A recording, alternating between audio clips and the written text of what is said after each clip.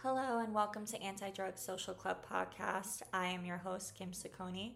Today's podcast is hosted by CFC Loud and Clear Foundation. CFC Loud and Clear is a 501c3 located in Monmouth and Ocean County, helping people from those counties and beyond.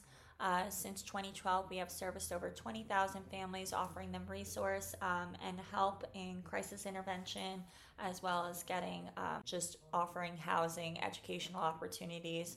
It helps people that are in recovery move into recovery with a community, with support. More on this organization can be found on www.HealingUs.org. Upcoming in this month, November, we do have our Meals of Love drive. It is a Thanksgiving drive. We help 10 to 15 families get together the things that they may need to assort a Thanksgiving meal. And that drive is running through this month. We do have a link for it. You can find it in the description of whatever platform you are streaming on. We also, in December, are working with Ocean Harbor House on our Duffels of Love again. They are at-risk youth. They just need resources, the things that any kid would need to get through the year. So we provide that, and we fill a duffel bag with everything that they could possibly need. So to join either of these drives, you can find them in the description underneath. Every bit helps. It makes a huge difference. And honestly, for me, giving back is a major part of my fulfillment. It's a major part of most people's fulfillment. So it is a giving season. Please feel free to join us on these as we help our local community. Also coming up, the Tuesday after Thanksgiving is Giving Tuesday, so support your local nonprofit. CFC Loud and Clear is accepting donations from the 28th through December 1st, and we will be running a campaign, a Why Do I Wear Purple campaign. So please join us on that. Please support us, share. Every bit of resource helps us, whether to share or even if it's just $1. So thank you guys so much for supporting. And let's move on with today's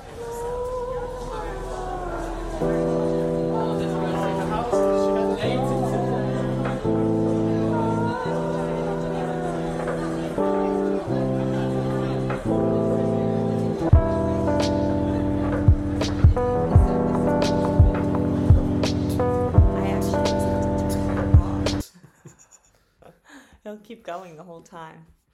Okay. So today we are joined with a very special guest, Daniel Regan. He's actually the founder of CFC Loud and Clear. So welcome, Dan. Thanks for having me today, Kim. Thanks for being here. This is my first time on the show. Yes, it is. We talked about you like 5,000 times. Jess was just on too talking about I was starting to feel a little left out. Yeah. Eventually I had to get in. I know you're so busy, but I was like, I got to get him in here. So a really good way to start is how many years you have sober, and then your original start into recovery. Like, yeah. Where am I at? I always forget what year I'm in. I think this is coming up on 13 in March. Yeah, I think 13 or 12. We could be wrong. It's one or the other. Yeah. It's right there. It's still really good. Wait, so 2010? No, 13. Yeah. 13. Wow. Yeah. So it's yeah, I mean, it's been a journey in my early days in recovery. Mm-hmm. It's like most others, it's the process of falling on your face and picking yourself back up. Mm-hmm. My journey through recovery, I had a hard time grasping recovery at first. One, I was really young, so I had a lot of reservations. I couldn't picture myself being sober until the day I die. Mm-hmm. I was like, okay, well, if I have a good life, I got like a good 60 years in me, and that's a long time. Yeah. To do this whole thing. And I really didn't know what my identity was without substances. My whole identity became that. I lost my purpose on life other than what I knew up to that point. So I really didn't know what that road looked like for me, and that scared me. And then couple that with time, it was just like, how am I going to do that? I also had a lot of resentments or chips on my shoulder. I grew up, I went to Catholic school, and I just had a bad taste in my mouth with organized religion and stuff like that. And unfortunately, the 12-step model reminded me a lot of that. Just the teachings and the way it was presented to me, should I say. Right. And maybe I just didn't go to the right meetings or whatnot, but I did try, 6 separate times to do it that route. I was constantly being told, hey, this is the box of recovery. You need to fit in that box. If you don't fit in that box, you're going to die. And I was like, I don't fit in the box. The way I've reworded that in my brain was, you're different and it's not going to work for you, so just give up. Obviously that's not a healthy mindset to be in, but right. That's where I was at, and I felt like no one from treatment was really meeting me where I was at or acknowledging that. I was just being told, hey, well, that's what it is, So I would get a little bit of recovery and shortly relapse after that, and luckily the end of my addiction was quite terrible. The person you see today was not the person at that time. I weighed probably about 98 pounds, was strung out on methamphetamine and, out of my mind and psychosis. My mom had to rescue me from Southern California. I was running around the desert. And she called the cops because I was refusing to go to treatment. I ended up getting in a full-out brawl with the police, ended up getting tasered several times and thrown into a psych ward. Luckily, my grandfather, being the amazing man that he was, saw a commercial on TV for a treatment center, and it ended up being right down the street from where I was, or like a town over. I was able to go there, and this place was much different. Instead of telling me to fit in a box, they said, no. Here's all these different tools and materials and ways that you can recover. You pick what works for you. And right off the bat, that started a great relationship with that, with all my therapists there, because I was like, okay, I'm not getting pigeonholed and told what to do. I'm able to be creative with what my recovery looks like. And it opened up my eyes, and I was like, this is awesome. I can do this. I have, I had that fire in me, like a possibility. At the end of the 28 days, I'm feeling great. I'm starting to know what I want in my future, know who I am. I'm starting to get glimpses of this. I knew it didn't stop here. I knew I had to keep going. I knew I had more work to be done. I wasn't cured. And my discharge planner handed me a piece of paper that said, hey, there's nothing like this out there. So what we recommend is you go back to 12-step meetings and do 90 meetings in 90 days. And I'm like, wait, I just spent 28 days doing this whole thing with you. I'm on fire. It worked, and you're telling me to go backwards. I'm like, that's not going to work. I called my mother. I was crying. I was just like, Mom, I feel defeated. And I know how petrified she was on the other end of the line, but my mom, being the tough woman that she is, didn't show any waver in her emotion and just said, if it doesn't exist, we'll build it. I came back home. I was brutally honest with my family about, what I've done, how I do things. It just totally outed myself because I really wanted it this time. And I didn't want to manipulate any situations because I knew I was back into life. I was going to be exposed to those people, places, and things again. I didn't trust myself completely yet, so I just wanted to out myself on everything that I did. So that's what I started off our new relationship, being back home with, and grew from there. And I started doing the right thing. We built a recovery plan for myself out of the things that worked for me, and it was really hard to find a lot of those things because a lot of what I was doing was based in like Eastern philosophy and Buddhism and yoga and meditation, and in New Jersey and the whole East Coast, that wasn't like a thing. Like it's a thing now, like it's a fad. Like we have people that like gems and stuff, but back then that didn't exist in New Jersey. So it was really difficult to find these services and modalities that I was into. Created this recovery plan. I started doing well. My friends, all my friends, we all ended up addicted to drugs. They started seeing how good I was, and then I'm going back to school. I was doing presentations for kids, doing prevention work, stay in your lane. Wanted to know how I did it. And so I started helping them with recovery plans, started motivating them to find their purpose and their passions in life. And that's how we got the idea to create CFC Loud and Clear. We realized how many people were in the same boat that I was in, and were looking for something different that needed to be met where they're at. Needed a support system to give them that tough love and expose them to real life clean and sober, how to have fun in recovery. But that's what we did. That's awesome. As everybody on this podcast, and I came through CFC, and I was so grateful that it was like my first avenue into recovery because I'm a very creative person too. So that modality of being able to a la carte your recovery is definitely something that creates such a different structure, like a less imprisoned, I feel like, structure for me personally. And yeah, so. I think it's different for everybody. I think there's some people that like that structure and want that very clear, concise, black and white box to fit in. Right. And then there's a lot of us that don't want to be confined to one pathway. Right. And want to explore different things. My one thing that I always tell people too is everything gets stale. Your shampoo gets stale. You're supposed to change your shampoo every 3 months. So I feel like sometimes too, like the program itself, for 3 months, one meeting might be phenomenal for me. But at the third month, I'm like, all right, I'm getting a little bored. I need to switch up. And then you're at a refuge recovery meeting or the chakra bowl, just something different. Absolutely. So you got to shock the system. Yeah, just switch it up. And then the next question would be, what therapeutic avenues did you see at that treatment center that you were in that you felt that definitely had to be brought forth in your recovery and brought to other people as well?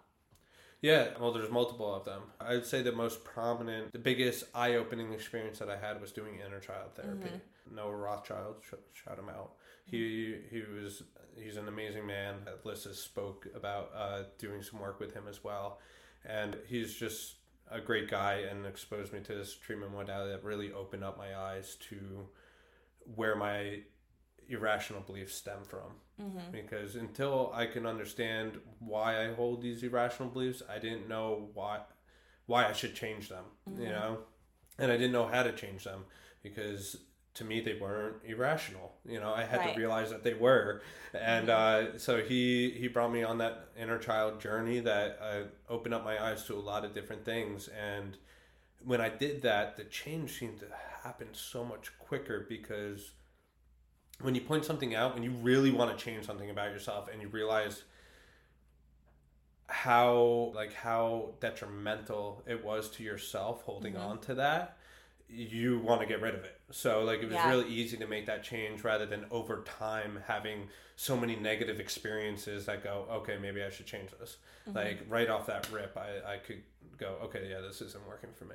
Yeah. Another therapist, Chris, he would do genograms with a family tree and essentially looking at all the bonds and relationships and stories of how your family operates and has operated throughout the generations, and you map this out with different symbols on a board, and essentially you could start seeing pattern within your family. And seeing that, I had the realization it's the same story playing out over and over again in my family.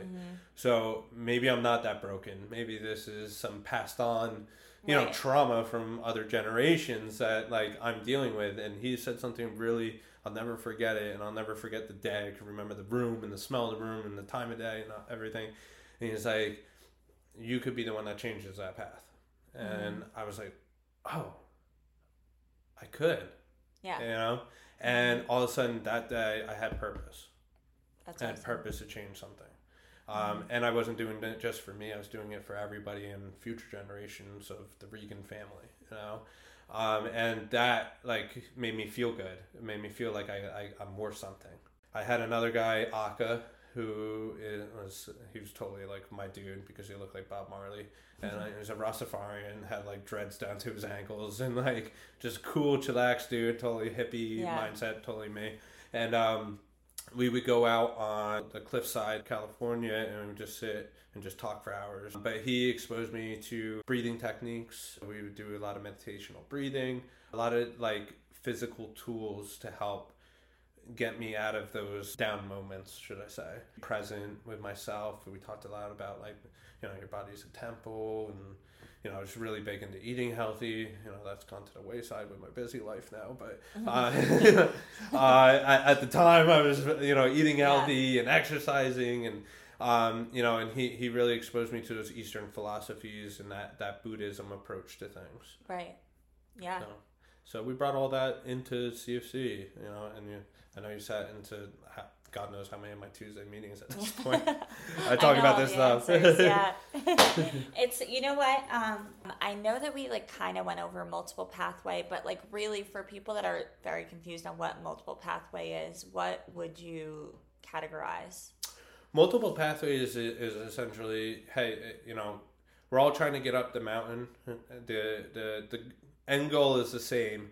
It's just a different way to get there, right? And I think everybody learns a little bit differently. So each approach kind of teaches the same thing in a little different way. Right. So, different pathways include, you have the 12-step model and then all the different approaches to the 12-step model. I just learned this new one that I'm really interested in. You might like it. It's called Uppers and Inners Anonymous. I'd never heard of it before. I got to look into it. I think we've got to bring it in because it's actually about entrepreneurial mindset. It's the 12-step model for business. Oh. But it's for people that are in recovery looking to like expand themselves in their like career path. Right. Really cool. I just heard about this, so we got to look into it. Yeah. But all those like 12-step models and the different branches of that. Then you have refuge recovery and the Buddhist approach, and I know there's Dharma. Yeah. So you have those approaches, then you have smart recovery, which is more, I say science-based, but what I mean by that is like therapeutic model-based. So it's utilizing therapeutic modalities, and it's teaching like RBT, DBT, CBT, things that you would find at a treatment center. So it's run more of a process group rather than a self-help meeting. Right. Even though it's a self-help meeting, but it's running more of that kind of structure. So you have all those approaches, and there's more. There's Life Ring, there's Celebrate Recovery, there's Christian Recovery. There's all these different pathways, essentially. Obviously, the end goal is recovery, and it's just a different way of looking at it and getting there. For people like me, I had like a couple relapses before I finally landed here this last time, and religion's like a big part of my life, and I don't necessarily like organize religion. I'm definitely more of a Bible study, and then even still I see like people within the Christian religion that are just like not practicing Christians in my opinion, just the way that they behave. So that would always throw me off. So I understand like a lot of people having trauma with that, but then I was always actually traumatized the opposite way, where spirituality, I would think it was like satanic, right? So when I met Carol initially, and she's saying like, oh, we're going to do a full moon ritual, or we're going to do this. I like remember I asked her, I was like, is this like against God for me to do this? Like, and she said, listen, anything done with good intention is good by God. And that like completely made my availability to search more into my spirituality, which was the missing piece for me. I didn't have spirituality. I just had religion, and then I had my will, I had God's will. There was like no in between of anything. And now I'm like up here looking at laws of the universe and things like that. But I never would have came to if I wasn't open. I guess one, if you are gonna enter into multiple pathways, you have to be open to every approach. But also just like getting the right resources. So yeah. Yeah, I'm all about having that open mind and trying. Don't leave a stone left unturned, right? Like try different things, and things that like make you uncomfortable. Maybe there's something there to explore. Yeah. You know what I mean? Like, and it's not about doing something like that you're totally against, but trying something new. Like if you really don't have a good reason not to try it, give it a shot. You know say what I mean? yes to every drug. You might as well you just say yes to random mysterious powder in the bag. You could say yes to, trying to see someone's aura for 5 seconds. You know, yeah. So you were not working for CFC, like volunteering pretty much for CFC, running this nonprofit program with your mom. How many years was that going for before you considered stepping into treatment world? Yeah, so when my mom said, let's build it, that program, it was honestly our dream to open up a treatment center that was going to be more affordable and more attainable for the average person that had the same model of care that I was exposed to, but wrapped in with a long aftercare. we saw the faults in the treatment center that I went to, because, that treatment center, back then, luckily my insurance covered the whole thing. There was still like deductible and out of pocket that my parents had to put out. But now they don't even accept insurance. It's $140,000 a month to go there. So who has that kind of money to put out for 30 days without a guarantee of success, especially when it's not wrapped around, a long-term plan afterwards. It doesn't matter what you do in 30 days. How do you put it into action afterwards, right? So it was always our goal. And we were originally turning the farm into a treatment center. We just couldn't get the approvals to do that. So we backed away from it for a while. But it was always in the back of our mind. So I'm a true believer that things happen when they're supposed to happen. Things don't happen for a reason. And, we were able to learn a lot, experience a lot, obviously grow the organization into what it is today. Through those travels and journeys, we came across individuals that, had the money to invest to open up something like that. And we, got the experience and the know-how. I also, became stronger in my recovery, helped a lot more people where, I was able and strong enough to do something like this nature, of that nature. Okay. And what year was that you opened? So we started in 2015. That's when we got the first 2 sober livings, and started looking to get our treatment center open. It's very hard to open up a treatment center and get licensed and stuff of that nature. There's still a lot of towns that, their land use policies, they just don't want those people there. So it was about 4 years it took to actually find a place to open. And we finally found that place, and we're able to open in September 2019. Awesome. And that's Relevance. Relevance, right? Relevance Behavioral Health and Freehold. So Relevance was your first treatment center. And then obviously, I'm sure you were incorporating a lot of the multiple pathway like we were talking about. Is there any other coincidences or acts of faith that wound up coming into your treatment center that you maybe didn't initially dive into? Over time, yes. One of those things that we've always shown in CFC, and when like that echoed into the treatment center, is like we're always about whatever's new out there.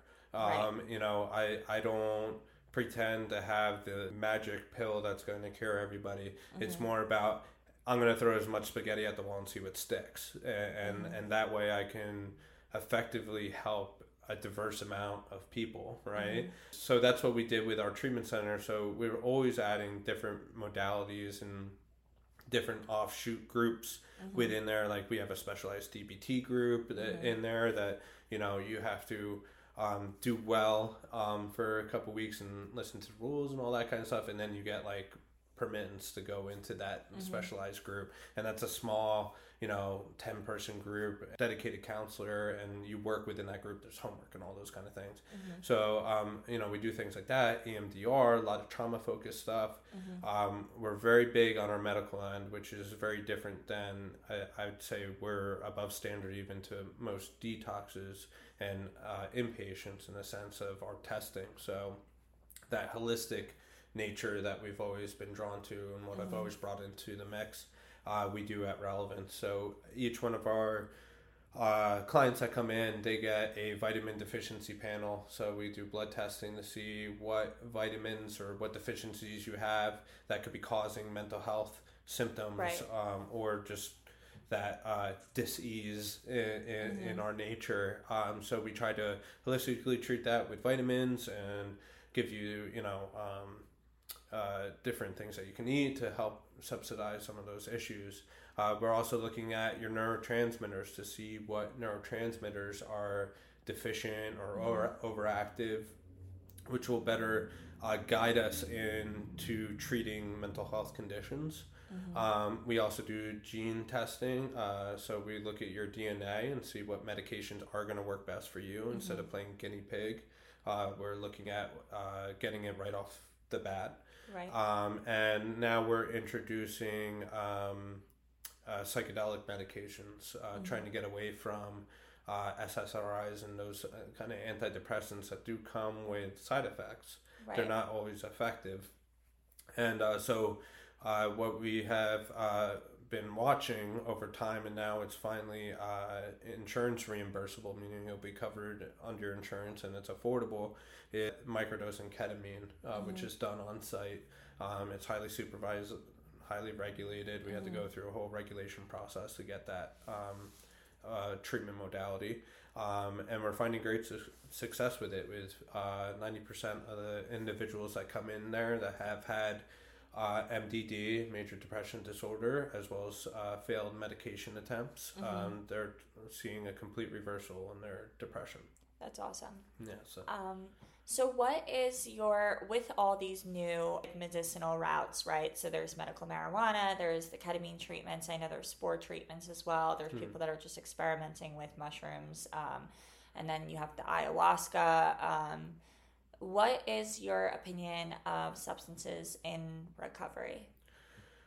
One, I think self-medicating is a dangerous game to play. Yeah. You can't take away that there are medical benefits to these substances. I mean, there's medical benefits to all substances. Heroin is called heroin because it was a heroic drug, because before the discovery of heroin and opium, when you're on the battlefield and your leg needs to be sawed off, all you had was really whiskey to drink and a hope and a prayer. When opiates came around, all of a sudden you could be knocked out and you didn't have to feel the pain while your leg was sawed off. So that's why it was called heroin. Right. So yeah, there's medical benefits to everything. And to use that argument is not always the right way of going about it. Now, if you've explored every other option out there, doing it under a supervised, regulated kind of way, I don't see anything wrong with that. The medical marijuana is a little bit different because there's no way to really regulate a dosage. Yeah. Obviously there's edibles that you know what the dosage of the edible is, but I think anybody who suffered from an addictive mindset and addiction disorder, it's very hard to hold on to substances in your pocket over a given amount of time and regulate yourself.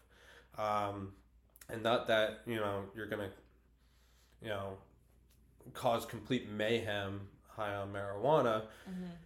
You got to look at, are you completely healed emotionally yet from your addiction?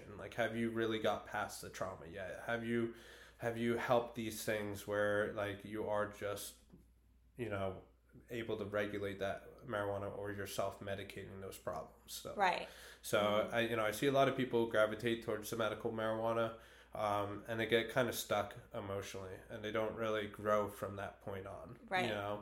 That point might be good enough for them, and they're happy with that. But I see most people kind of fall into that using marijuana all day kind of realm. Right. And then also, sometimes I've seen too with medical marijuana, people that do have underlying mental health that aren't fully aware of it also go into levels of psychosis or things like that too, which is just so risky when you have underlying mental health to self-medicate. Well, that's the problem with marijuana. There's so much propaganda out there that it's a solve-all for everything, right? And it's going to cure your anxiety and everything, but the reality is that marijuana does cause paranoia as well, I mean, and that goes for any kind of anti-anxiety medication out there, even benzos, which are obviously the most effective when it comes to curbing a panic attack or something. Right. But it's most effective because it's knocking you out, what I mean? It's taking you completely out of it. But you stop that drug, anxiety happens for a long time. A really long time. And then you have gabapentin, which is also a very commonly used non-narcotic anti-anxiety. Especially lately. It's been like that for a couple of years now, but even that, you see people with these crazy dosages because eventually it stops working and it gives you more anxiety than to begin with. So, and marijuana is the same way. It actually, if you listen to doctors that prescribe marijuana and actually are trying to work with people on like a medical end of it, like on how to use it properly, they tell you you shouldn't use marijuana every day.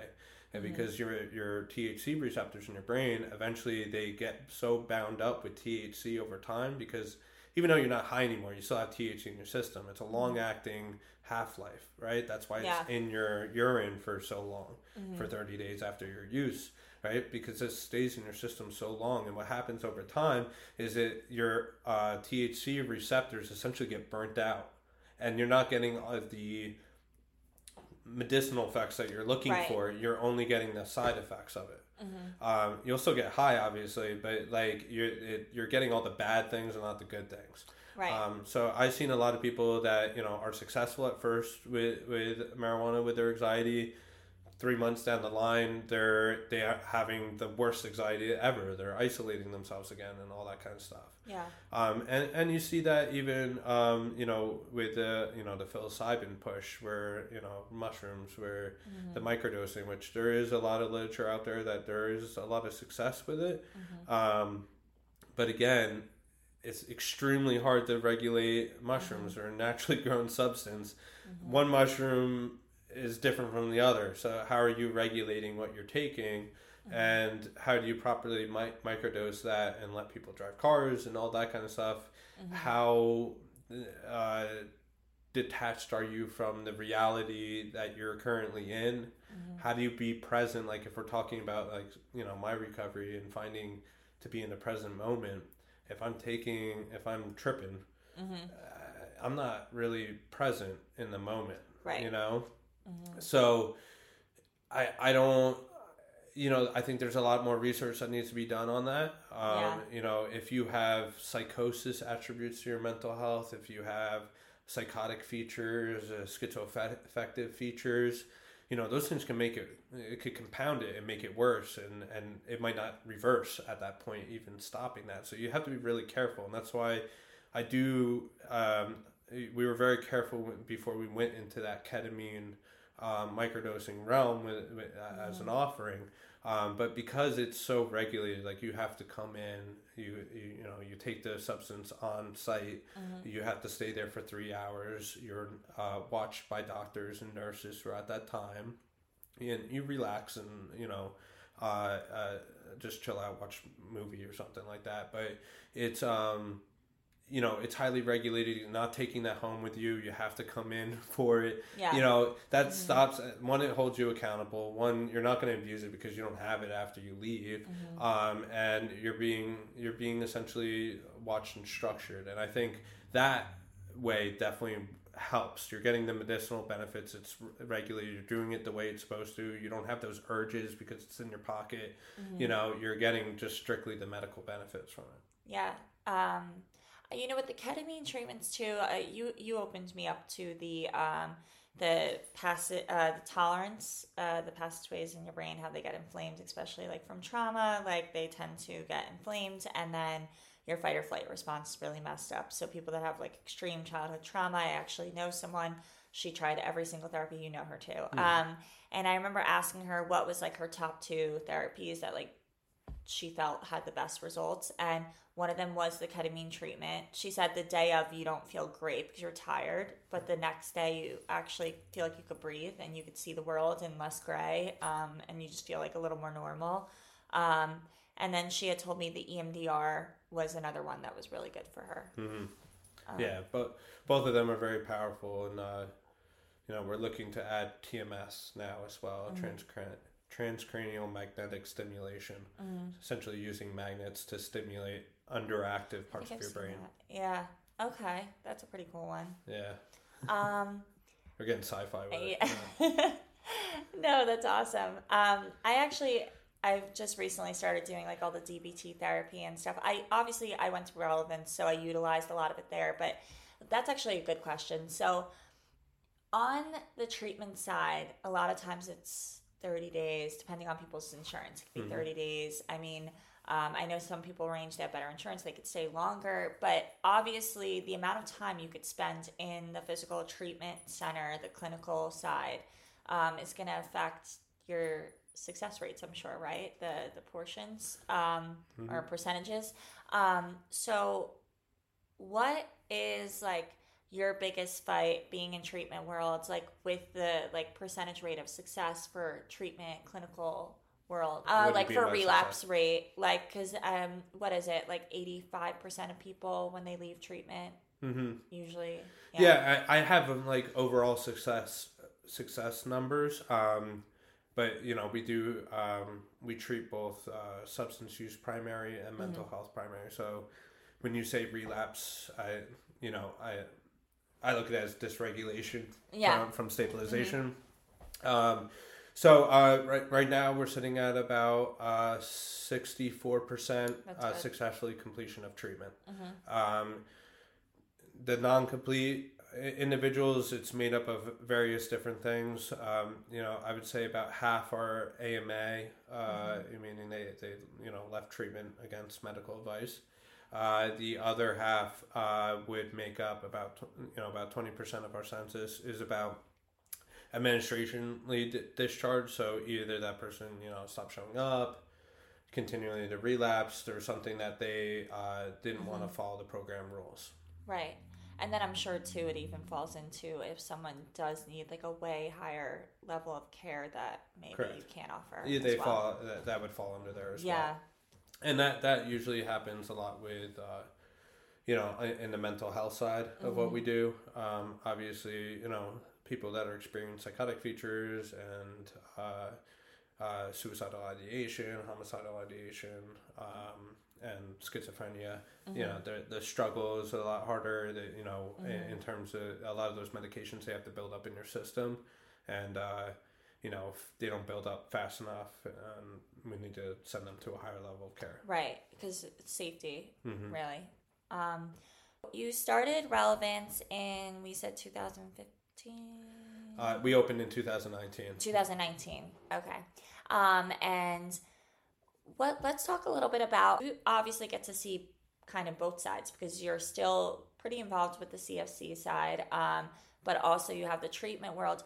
Why do you think it is that the aftercare plan is so important for people's long-term success? Because a lot of people, they want to leave treatment, they want to close the chapter and move on. So what is the correlation or the push for someone's success to do a long-term Yeah, because I know on the clinical side, and I might be biased because I started on the aftercare side, but what we've seen and what I know for myself and my own experiences is that you can get to the best treatment center in the world, go there for 9 months, have the best therapies, the best therapists, and all that, but it doesn't matter until you put it into action, into the real world. And that's why aftercare is so important, because you're going to fail, and that's okay.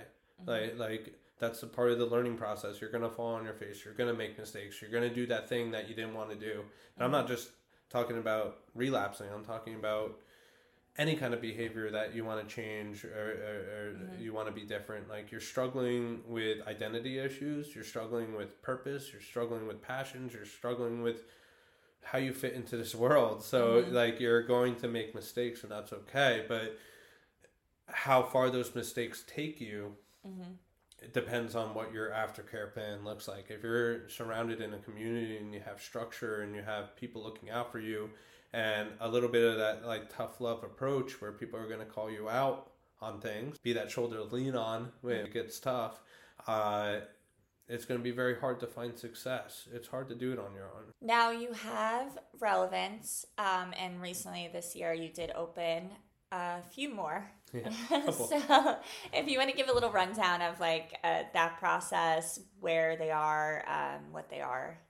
Yeah, so we didn't not have our struggle because we opened in 2019 at Relevance in September. We got like 3 good months and then COVID hit. So it was a bit of a huge learning curve and tied behind the bus and dragged through the dirt.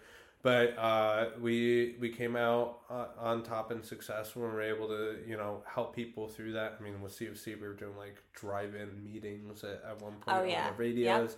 Yep. We got it, as crazy as it was kind of fun because I like trying to, switch it up, make lemonade out of lemons kind of deal. But we had great success. And we expanded into mental health, and Relevance really we became a very prominent treatment center when it came to treating these things. Individuals they have nowhere else to go, and they're getting blacklisted from other treatment centers, and we're successfully turning them around and stabilizing them. And so we knew we had something that worked, and wanted to expand and be more accessible to individuals. So I started looking at expansion and seeing what we could do to expand our model of care, and came across a couple different opportunities over the last year. So Calusa, which is now open, is one of them, and that's in Fort Myers, Florida. So that Southwest Florida area has no resources. Kind of crazy because you look at Florida and you think, there's so much treatment there. Yeah, there's so much treatment there. There's so many treatment centers. Like, that's where all the bad things happened, and where it all started, and that is all true on the very small East Coast portion of Florida. Yeah, like Delray. Yeah. Yeah, that Boca to Miami area.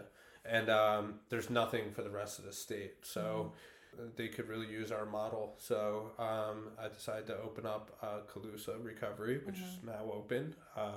We have housing down there. It's the same model as Relevance, just in Fort Myers, Florida. So that opened in March of this year, 2023. And we also came across another opportunity to open here in Toms River, New Jersey, which will be a visa, which should be open by December of this year. Awesome. And Avisa is also treatment, behavioral health? Yep, it'll be mental health and substance abuse. And Fort Myers is mental health as well, and behavioral? Yep, same exact thing. The only difference with Calusa is that we will probably be opening an ambulatory detox as well in that building. Otherwise, it's the same model duplicated. I wouldn't do it up here in New Jersey because there is so much detox accessible, but in that area there isn't a lot of detox places accessible.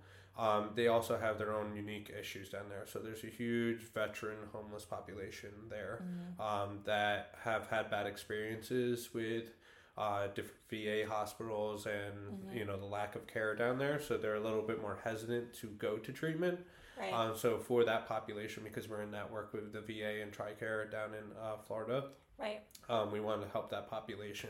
So we thought that by having an ambulatory setup, that they don't feel like locked in and confined, it won't affect their PTSD, but they'll still get the benefits of detox. So we wanted to help that population. There's also methamphetamine is a very popular substance down in Florida, and most insurances will not cover a detox for methamphetamine. Right. And the problem with that is that they say, methamphetamine doesn't really have a detox to it, so therefore we're not covering it. But that's not true. There's a lot of anxiety and different things that do come up with methamphetamine. You might not die from detoxing from it, but there is a detox period to it. So with ambulatory, because it is a lesser billing charge for detox, they're more open to doing that. HealingUs centers as a whole, what direction are you really trying to take it? Are you still looking to expand more and more? Are you trying to get comfortable with the ones that you have now? Is there any changes that are coming up? So right now I'm in crazy startup phase, and obviously this is my first venture and part of my career journey of learning how to expand and do quality control over that model of care. So that's what I'm gonna sit and work on right now, is making sure that our model of care is properly conducted in many different places.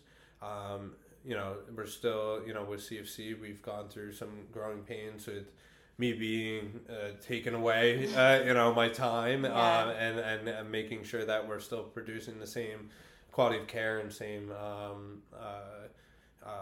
values as an organization. So that's what I'm going to go through for the time being. I'm a go-getter and a dreamer, so I always look at that's kind of how I think, and I gotta bring myself back down to earth all the time. But in terms of the future, I wanna Calusa, Visa, and Relevance running smooth.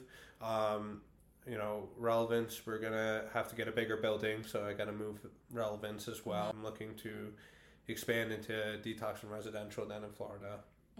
Inpatient. I would like inpatient mental health center here in New Jersey. There's a huge need for inpatient mental health that isn't hospital based. People are paving the way. Sunrise is opening an inpatient mental health facility at their Toms River location, and so they're kind of paving the way for the rest of us to be able to do the same. Right. So I'm looking to do that as well, probably like a year and a half off. Mental health is actually really, we work with the Howell Police Department. Obviously, you guys been working with them for a while with the crisis response, and I was there this past year for the training for crisis response unit. And something that I thought was really cool as well is, for instance, my sister's husband, he's first responder from 9/11, his first year on the job. He has some PTSD like symptoms. And I also found out that a lot of people that were in 9/11 have constant fear of like germs and things like that. So he deals with that. So it's mental health underlying, and there's not a lot of resource for people that don't have. And I thought it was very cool that you guys, I forgot what it's called, but you guys accept, is it TRICARE or no? We're in network with TRICARE, VA, and we're actually recipients of the 9/11 fund as well. So if you are a survivor of 9/11, was a first responder, or within like a certain area when those attacks happened, you can utilize that fund to help with mental health and medical needs. So we can accept that. And then now, HealingUs as a whole, I know that we're looking to kind of umbrella it a little bit more. So like CFC even being more under the umbrella of the HealingUs centers.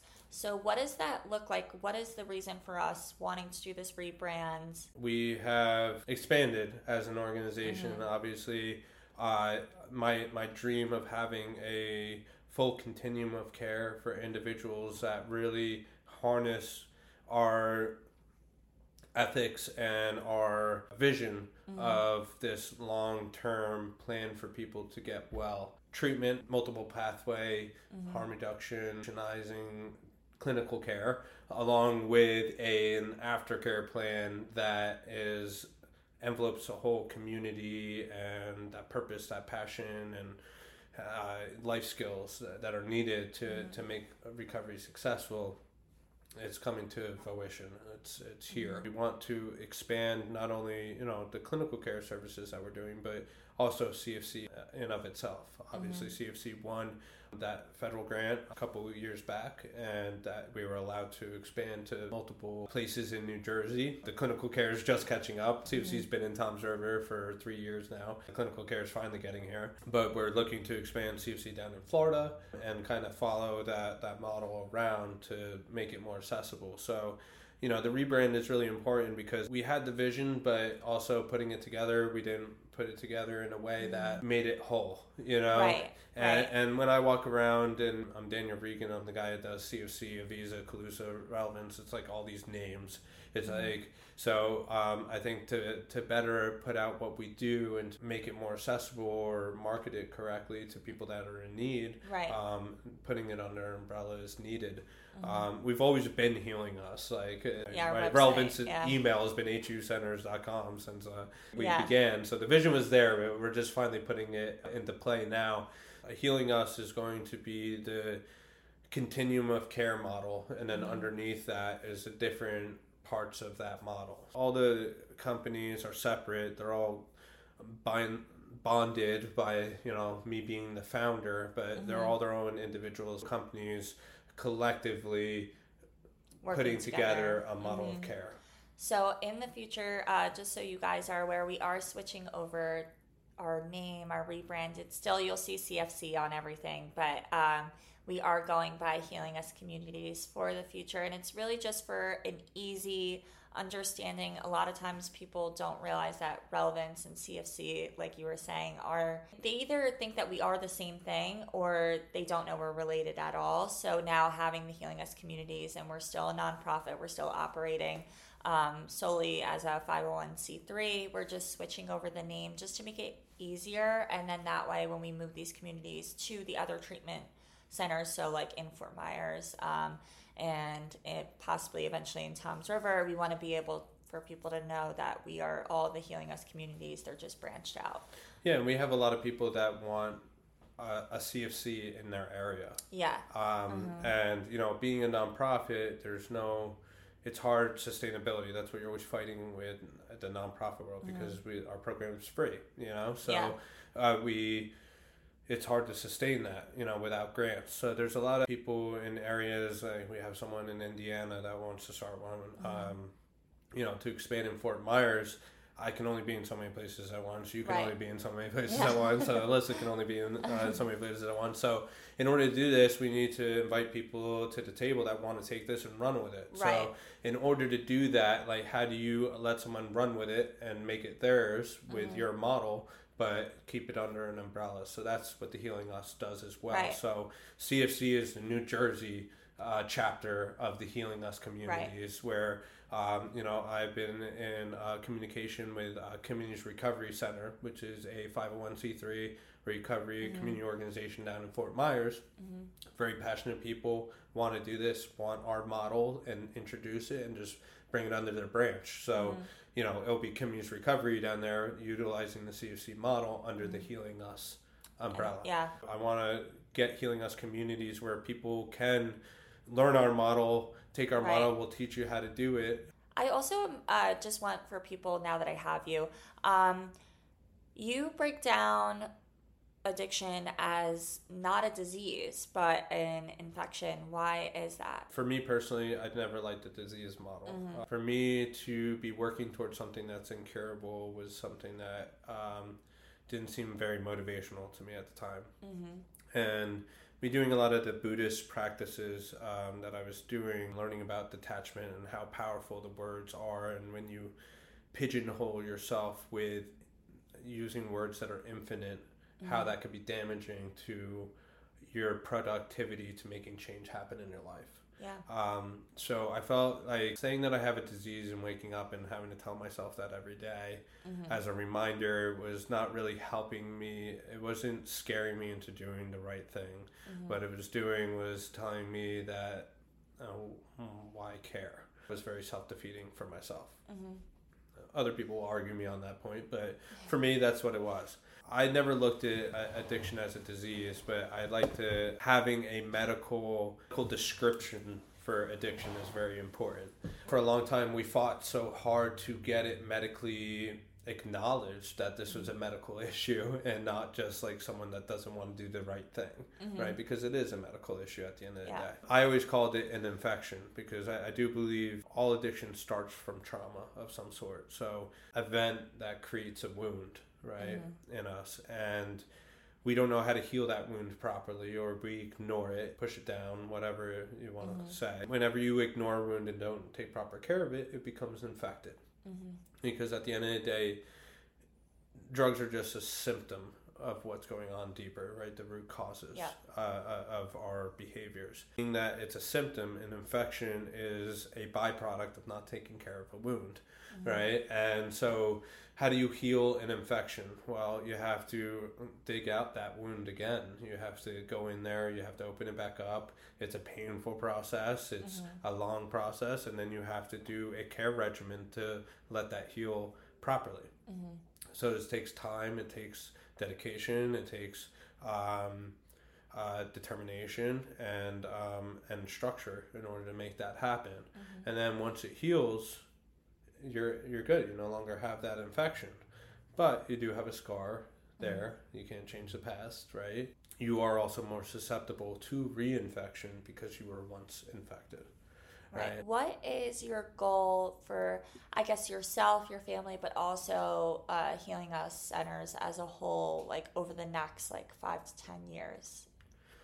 Is to expand the clinical services that we have, expand CFC's reach, kind of like franchise it, if you will, get more involved in the community than we already are. My kids are little and, I like to spend a lot of time with them. So I know I'm always going to be involved in helping people. That's my purpose. Right.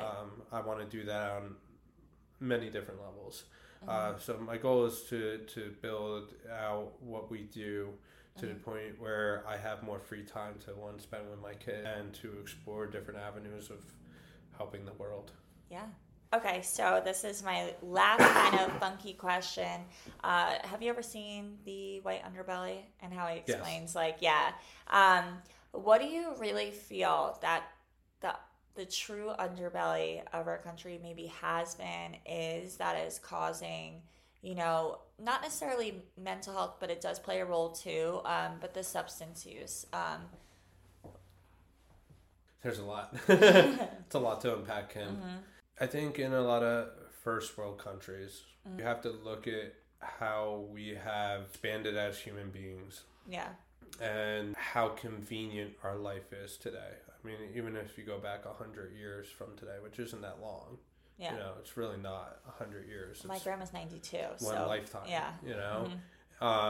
How inconvenient life was. I mean, that's, 1923.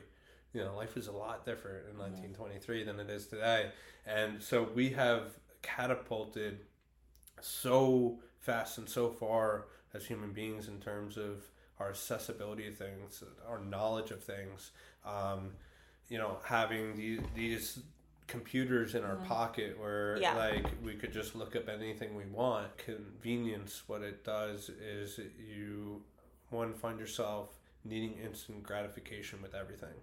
Our attention spans are so much shorter than they once were because we live life in 10-second clips, are exposed to a lot more, which all these things are two-sided problems. Like, exposure is a good thing, meaning that you have a wider lens on what's going on, but we don't have a direction on what to do with that wide lens. Yeah. Which leads us to that self-destructive behavior because we don't know what to do with all this knowledge or this There's insight. A lot of stimuli, yeah. Yeah, and so, I don't know what the solve is. I really don't. I can tell you what the problems are, and we need to figure out what we do with that. But there's a lot of distrust in the world. One, because we have a lot more education. Two, what we've seen just in America alone with over, the 1990s to today, and that's what I can tell you because it's what I experienced, but there's a lot of distrust for government. There's a lot of distrust for any types of authority. Our schooling has gotten totally away from life skills and is focused on testing. That really has no bearing into real life. Right, yeah. Our focus is really messed up.